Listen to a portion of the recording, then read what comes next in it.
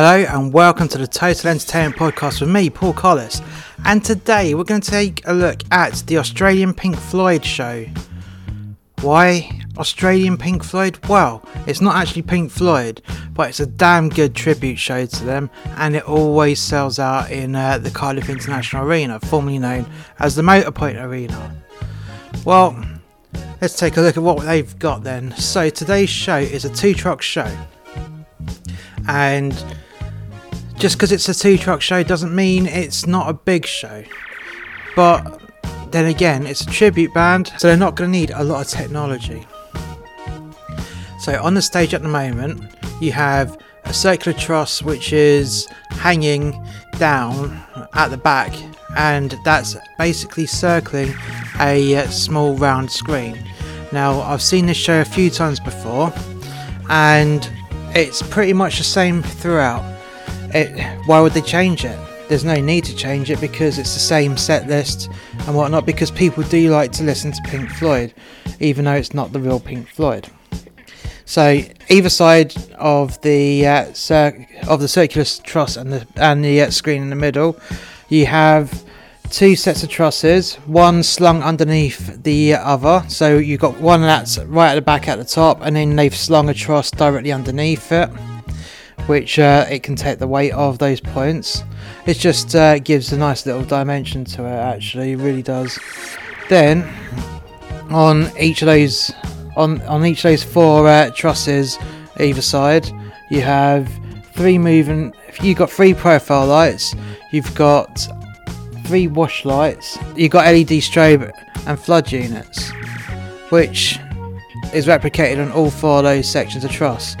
Just before that, you've got LX2, which is slightly forward with a few more lights, which are mainly multi-phase units. And then you've got LX1, which is a little bit further, well, it's pretty much at mid-stage. You've got a load of strobe wash units, some profile units, and a handful of wash units.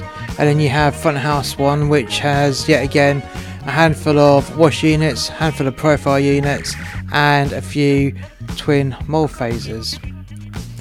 They're still building the stage at the moment and what's going on around the stage, but I can tell you at the moment you have two line arrays, one left, one right, which is one wide, not often that you see that, and they are 18 deep, and then set a little bit back and pointing 45 degrees outwards, you have a smaller line array to give the surround sound effect.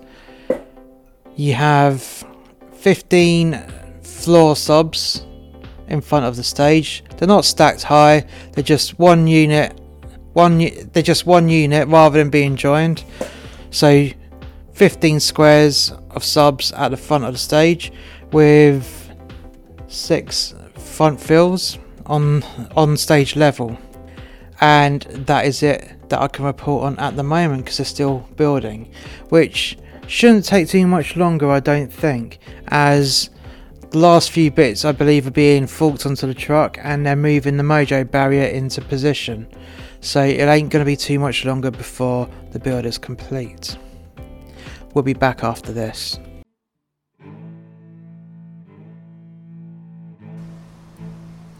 So not only does Monster X Media have a series of podcasts, but we also have a series of books. The first book is actually 2 books, it's Volume 1 and Volume 2, of a tribute to working at sea. The best fiction is based on truth. This is a compilation of short stories, rants and poems loosely based on the author's experience at working on a cruise ship. Some of these stories are based on actual events but highly exaggerated, whilst other stories are pure fiction. The title of the book, A Tribute To, is fitting with the tone of the book because, like a tribute act, it is a blatant altered reality where you can enjoy it knowing it's not quite the truth. There are things with alcoholism which used to be highly prevalent within workers in the cruise industry, as well as stories with a sexual nature. So sit down, relax, and enjoy the ride of A Tribute to Working at Sea Volumes 1 and 2. All of these books are available on Amazon and are available in paperback and on Kindle, and the links for all of these books are in the description below.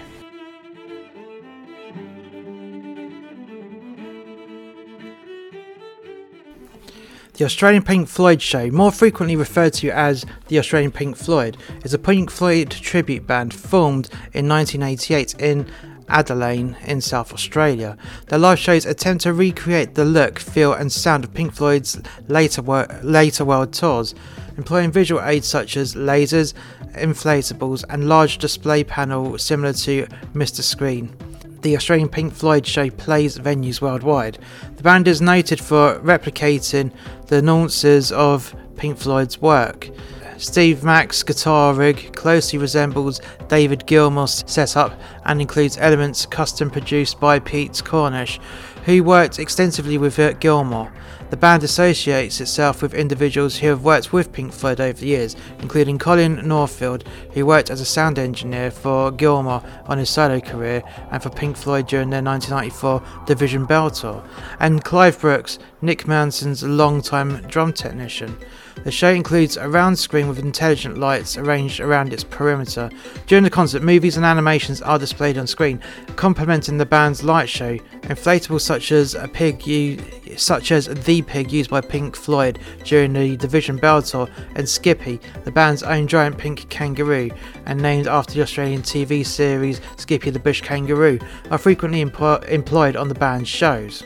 Various musicians have come and gone over the years. The Australian Pink Floyd Show continues to base itself around its three longest serving members, Steve Mack, Colin Wilson and Jason Sawford, and the current lineup are Steve Mack on guitar and vocals, Colin Wilson on bass guitar and vocals, Jason Sawford on keyboard, Paul Boney on drums, David Dominic Fowler on guitar and vocals, Mike Kidson on saxophone, Emily Lynn on backing vocals, Lara Smiles on backing vocals, Lawley McBroom on backing vocals, Chris Barnes on vocals, and Ricky Howard on bass guitar and vocals. That's pretty much all I can find on the band. Now, there's no point in going into the history of Pink Floyd because this is not Pink Floyd. This is Australian Pink Floyd. We'll be back after this. The War of Carnarvon Crescent by Paul Collis from Muster X Media.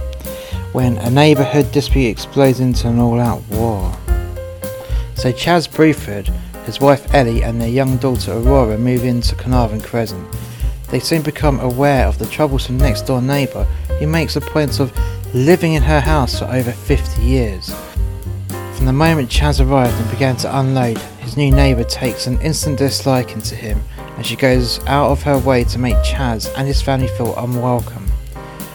The animosity quickly spirals out of control from both parties, and the mutual respect gets lowered right into the gutter from the outset.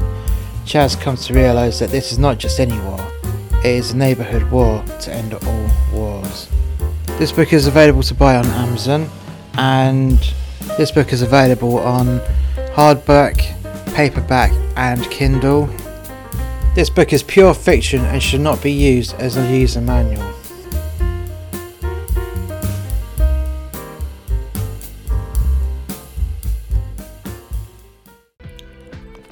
And we're back. So you can hear by the kick drum that they're pretty much all ready to go. They're doing a sound check. Well, when I say sound check, it's more of a line check to make sure that all the microphones are picking up the correct sound, and they're just tuning everything up on the sound system.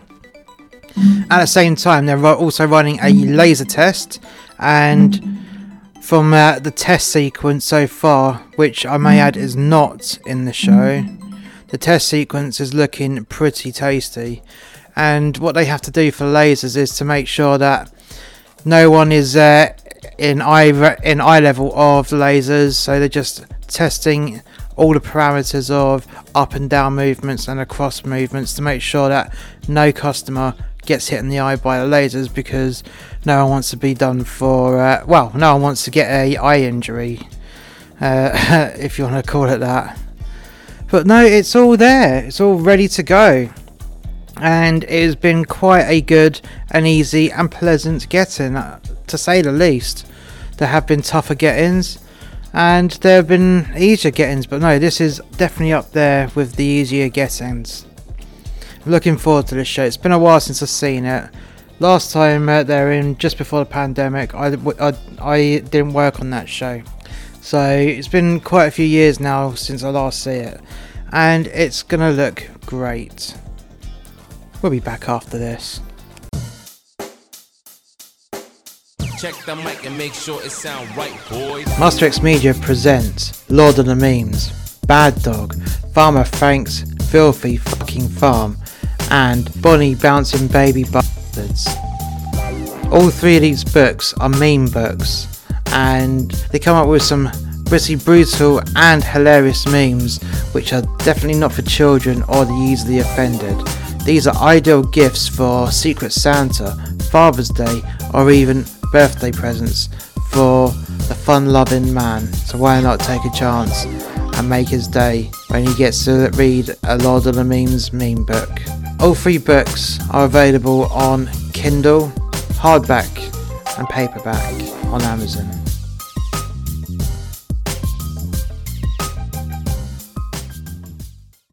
And we're back. So, how did Australian Pink Floyd do on their performance? Well, let's start from the very beginning.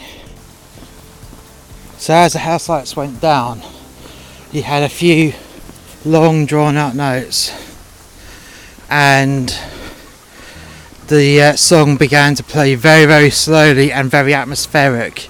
And when I say atmospheric, the lights were very dim. They had some deep blues just coming 45 degrees out to the audience with gobo breakups and whatnot. And then the guitarist was isolated in a spot, a dim spot, but it had a good point of isolation where everyone just had his focus on there. And as he started playing properly, the rest of the band come up and they're all fit and they're all lit up. And as that first song was playing, you had the audience just raring to go, cheering it on, all in anticipation for the actual start of the show.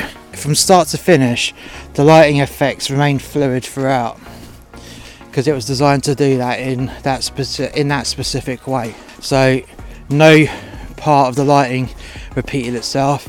It was always constantly in flux. It was constantly moving and evolving. So the lights were never static.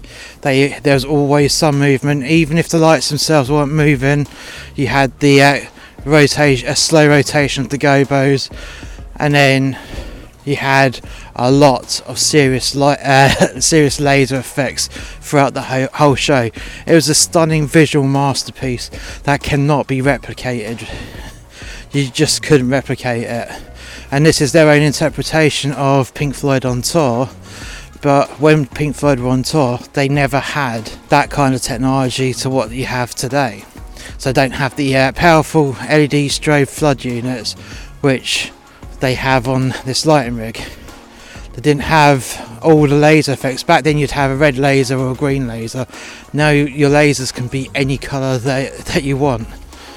So it's a nice modern interpretation of what Pink Floyd would have been like. And it looked visually stunning, and you wouldn't get that replicated anywhere else in live entertainment. It was programmed and envisioned by a programming master, and I would put money on it that the lighting sequences were done on timecode.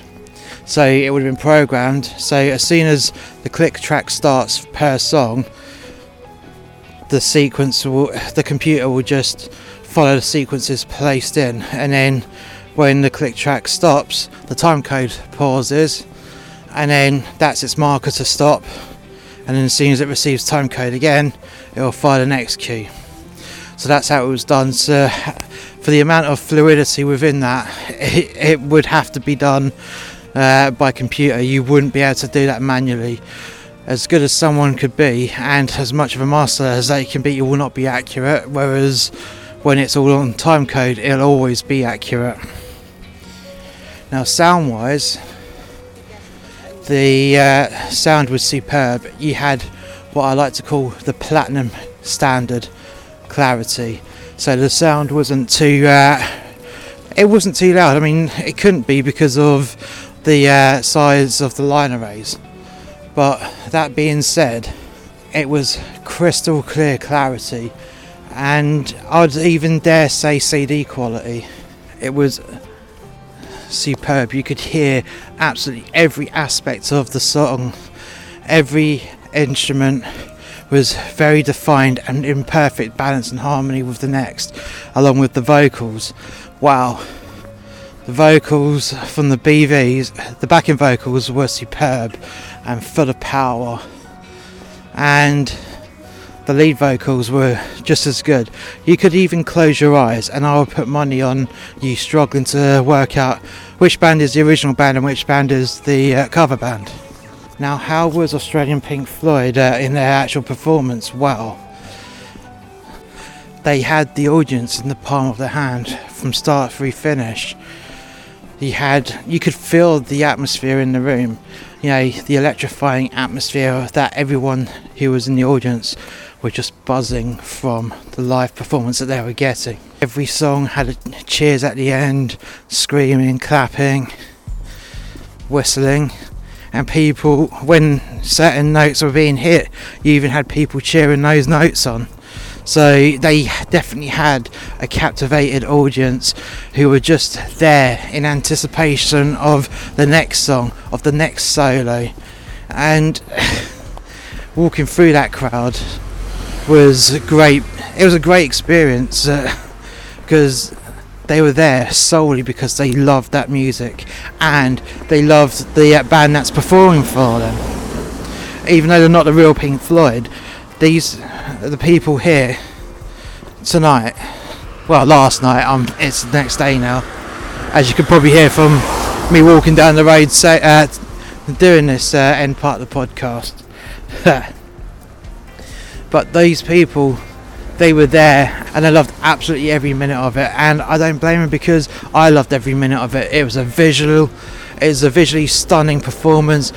It was an excellent sound performance, and the band were absolutely amazing and impeccable with their precision and execution of every song and every detail, right down to copying and replicating the riffs that the actual Pink Floyd would actually do. It was that detailed, and as I said earlier on, you would actually struggle to work out who was the real Pink Floyd and who was the cover Pink Floyd if you closed your eyes. And that is a serious achievement in itself. Thank you for listening to today's podcast. If you've enjoyed today's podcast, please hit like, subscribe and share. And if you haven't already done so, want to check out more content from Master X Media by clicking the Linktree link in the description below. And we shall catch you next time. Bye for now.